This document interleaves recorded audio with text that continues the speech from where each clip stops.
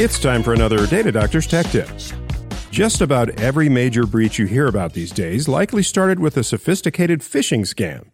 Hackers just need to compromise one computer on a secured network to get started. Phishing scams have become very sophisticated, so remember, always use the hover trick to help sniff them out. What's the hover trick? Simply hover your mouse pointer over the link to see where it will actually take you.